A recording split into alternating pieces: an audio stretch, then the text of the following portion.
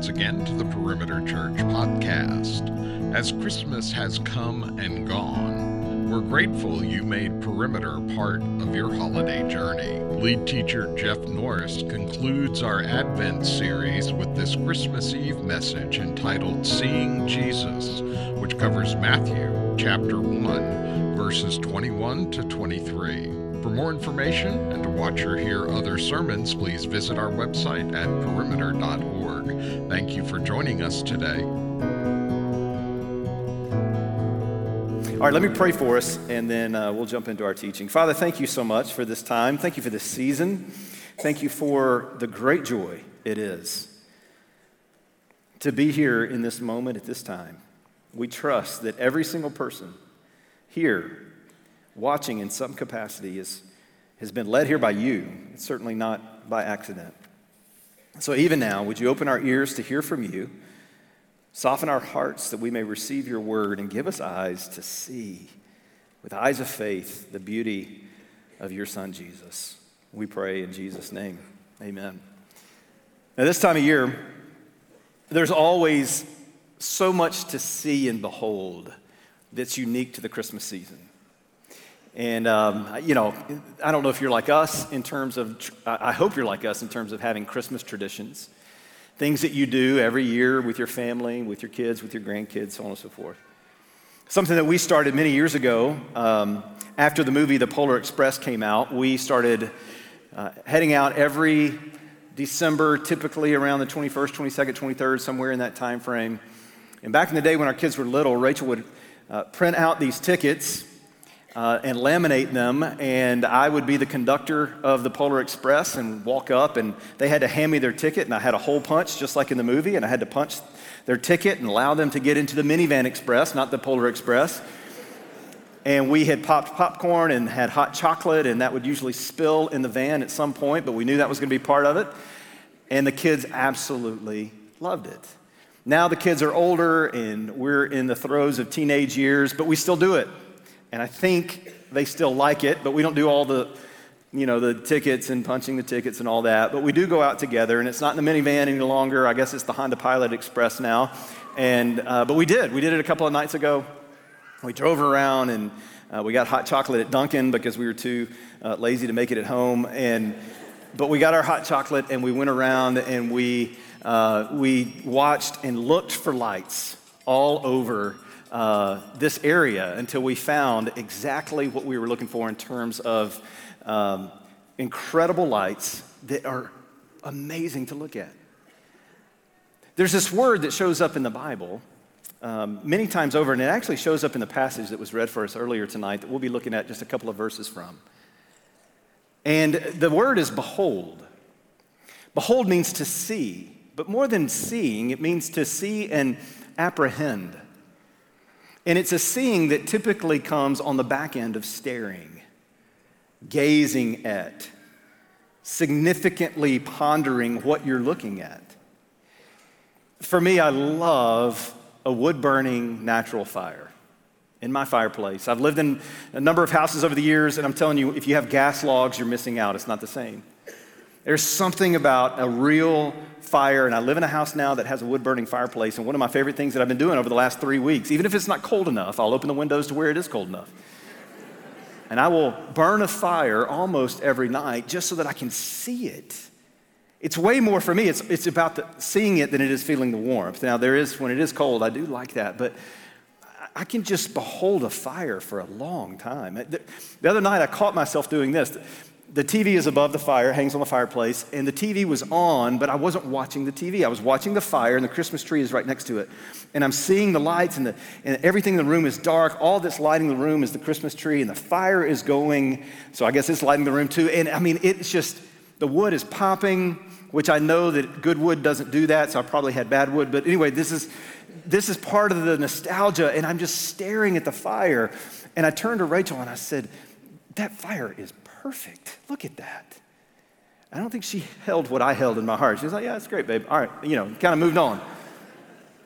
But there's something about a fire, beholding it, taking it in. There's something about watching our kids and our grandkids open their presents on Christmas morning. As a kid, I used to hear people that were older than me say, there'll be a day when you like giving gifts more than you receive them. And I thought they were crazy. Like, why do old people say that? And now I'm that person. I'm like, wow, yes. I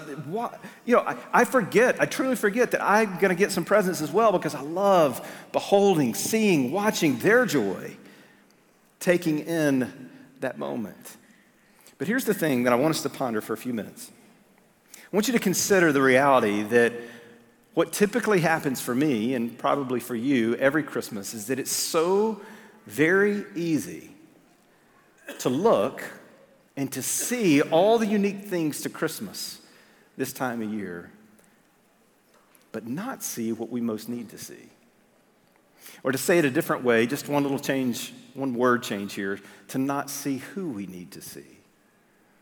Because we can get so enamored with all the things that we're beholding this time of year that we actually don't behold the one that this time of year is all about. And it sounds like such a cliche, oh man, of course this is the message on Christmas Eve. Because, of course, Jesus is the reason for the season, all these things. But I want you to stick with me here because I want you to think about, whether you're a Christian or not, that's what Christmas is about. The whole idea of Christmas never was intended to be about anything but Jesus.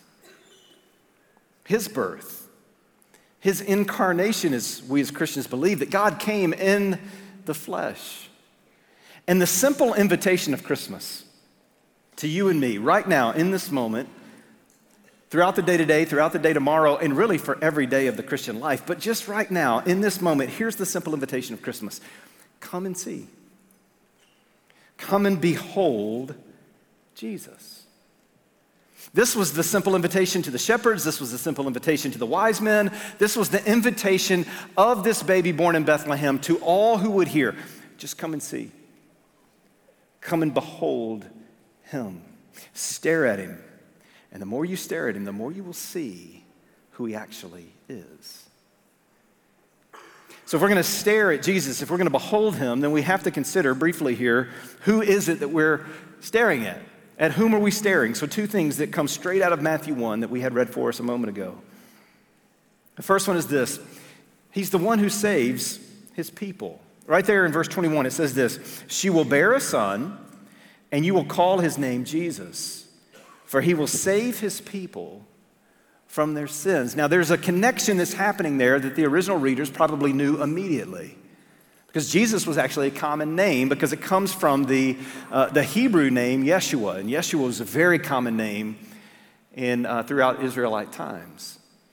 Yeshua, we know in English, is Joshua, and Joshua was the name that Jesus was taken from. And here's what that name means. It means, literally, God certainly saves.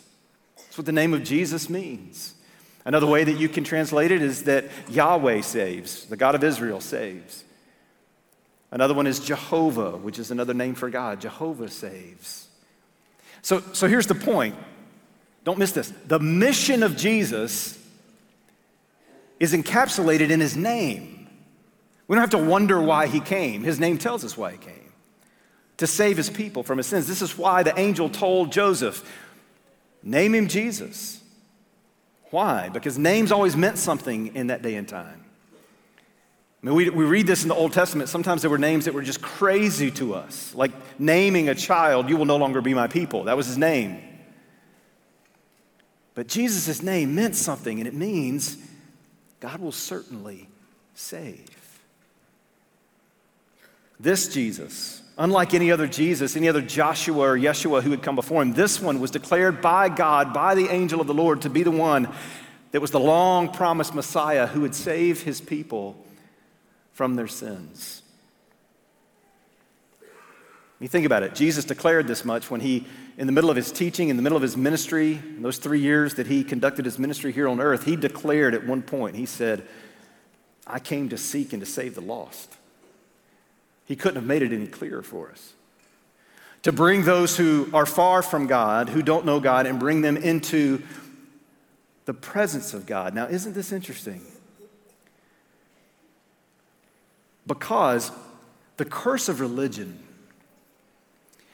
The curse of religion is it tells us that we have to keep doing and trying and morally performing and spiritually doing all the various things. And we have made, for many of us, we have considered church to be nothing more than a religious activity. And here's the curse of religion. The curse of religion is do as much as you possibly can. At the end of it, maybe you'll get into the presence of God. And that's horrible news. And it's not what the Bible teaches us. Because the horrible news of religion is try hard and you might get into the presence of God, but the good news of the gospel is that through Jesus, the presence of God has come to us.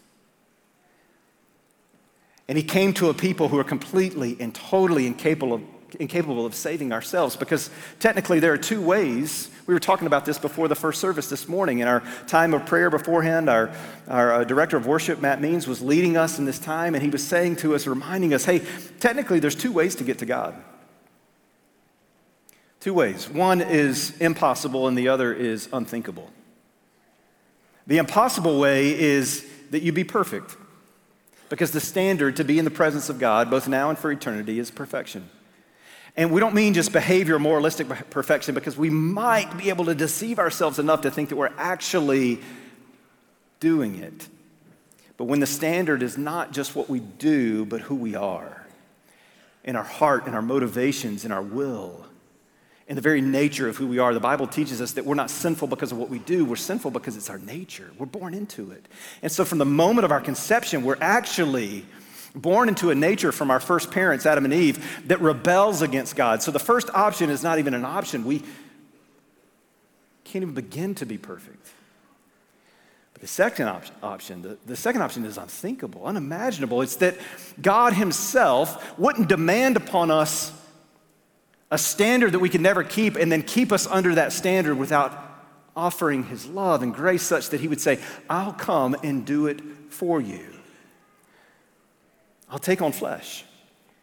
I'll become human without losing my divinity. I'll be the God-man, and in so doing, I will achieve the perfect standard of the law, and I will be morally perfect, yes, but I will be in every intention and every nature of my being perfect before God the Father. And then I'll do something astonishing.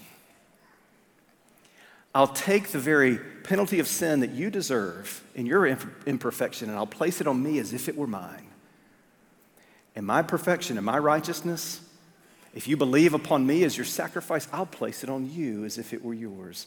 All through this thing called faith. This is the essence of the gospel. The good news. Gospel means good news. That Christ came to us, that he condescended to us such that we could be with God. Jesus came to forgive us of our sins, to forgive the sins of his people, to, in this life, take away the power and the penalty of sin through his death and his resurrection, and in the life to come, totally take away the presence of sin. Jesus Christ came to save sinners. Can there be any greater news for me and for you, sinners like us?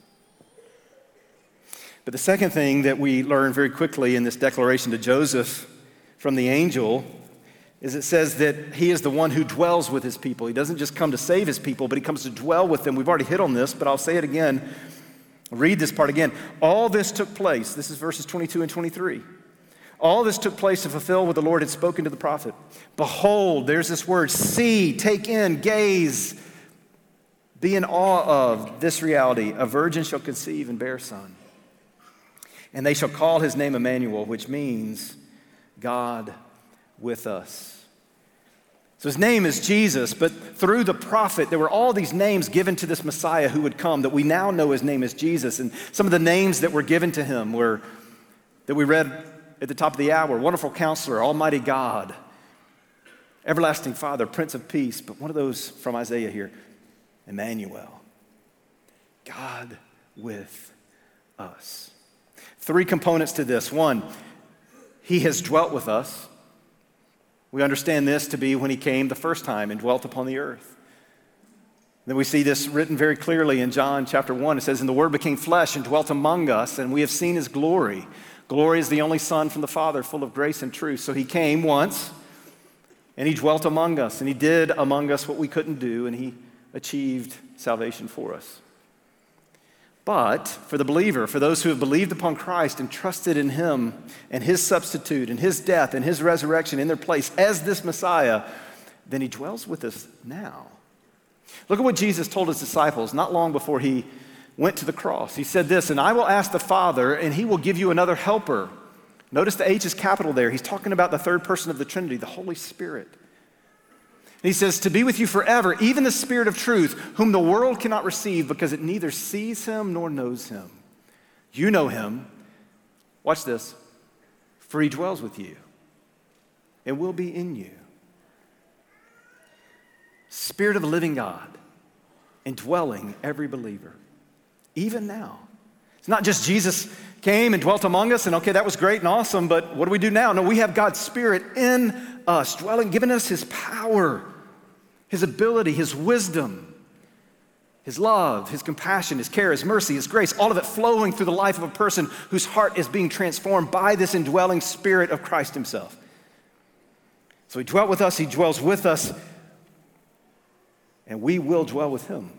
Look at Revelation where it says, "And I heard a loud voice from the throne saying, 'Behold, the dwelling place of God is with man.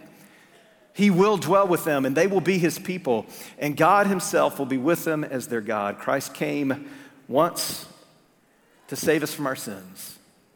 He'll come again to eradicate the whole earth from sin and dwell with his people forever, those who have believed upon him. This is what the Bible teaches.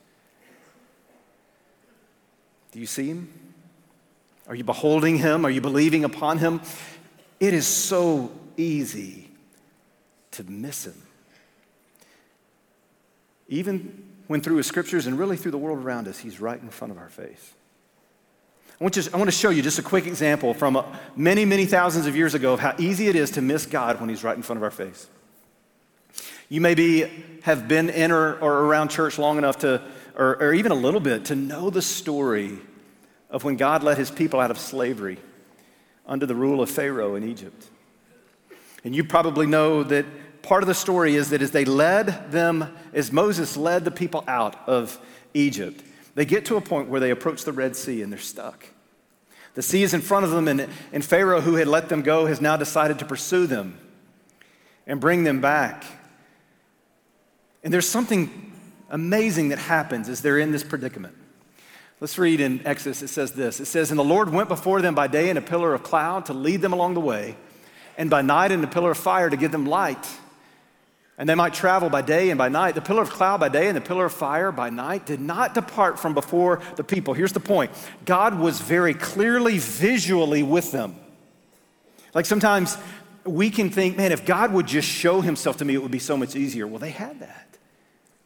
They had the presence of God in the form of a pillar of cloud and a pillar of fire with them every minute of every day, never departing from them, leading them out of slavery. But watch what happens. Watch what they do. When Pharaoh drew near, the people of Israel lifted up their eyes, and behold, the Egyptians were marching after them, and they feared greatly. What were they beholding? The presence of God is with them, fire, cloud, and they're not looking at God. They're not beholding God. They're not seeing God. What are they looking at? They're looking at, from their perspective, the certain doom that is being brought by their circumstances. And they fear greatly. And watch what Moses says. Moses said to the people, "Fear not, stand firm, and behold, see the salvation of the Lord, which he will work for you today." Here's the point. We're a lot like those Israelites, those ancient people who we think, man, how dumb were they? The pillar of fire and the cloud, they knew God was going to protect them, but what did they do in the moment? They began to see and gaze at and behold something other than God, such that it led them to despair. But when we begin to set our eyes by faith on who Jesus is, the one who came to save us from our sins, the one who came to dwell with us, the one who makes all things new, then even in the midst of the magnitude of our circumstances, we don't miss the majesty of God. Maybe that's some of you this holiday season. Maybe you have allowed the magnitude of your circumstances to cause you to be blinded to the majesty of God in the person of Jesus. And today is the day. Today is the day that you stand in awe as you behold Jesus and you watch the Lord work salvation in you today. We've prayed for that. We've prayed that God would open eyes to see the beauty of Jesus right here, right now, today. Many years ago, when my kids were little, we brought them over to the Georgia Aquarium. I've told this story before to the regulars around here, but I'll tell it one more time, very briefly. We ended our day by going into the theater there, which is a 4D theater. Who knew there was more than 3D?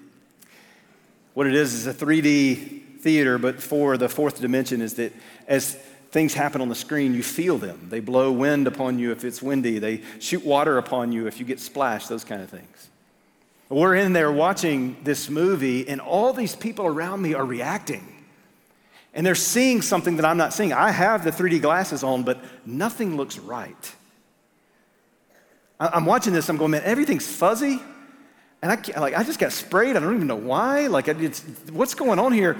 And I'm a little slow, right? It takes me a little bit, but I finally figure out, oh, these glasses don't work. They're not doing what they're supposed to do. And so I take one of my kids' glasses and give him mine. And I put his on. And when I put his glasses on, it was like, oh, now I see what they were seeing. I get it now. Now, it only lasted for a few seconds because he grabbed it back, and I was stuck with faulty glasses the rest of the show. But I saw it, and I got it. Oh, this is what it's all about. You may be looking around at people who are Christians and go, you people are crazy. What are you seeing, this invisible God you worship? My prayer for you is that God would give you those glasses of faith, as it were, to see him this Christmas, to behold him, the one who forgives sins, the one who dwells among us.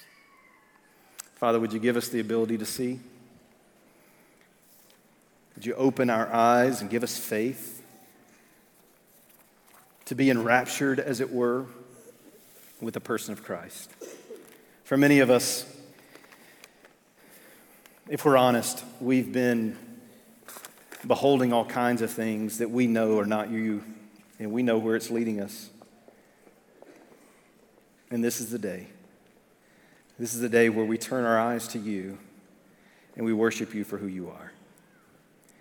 Would you do a work among us?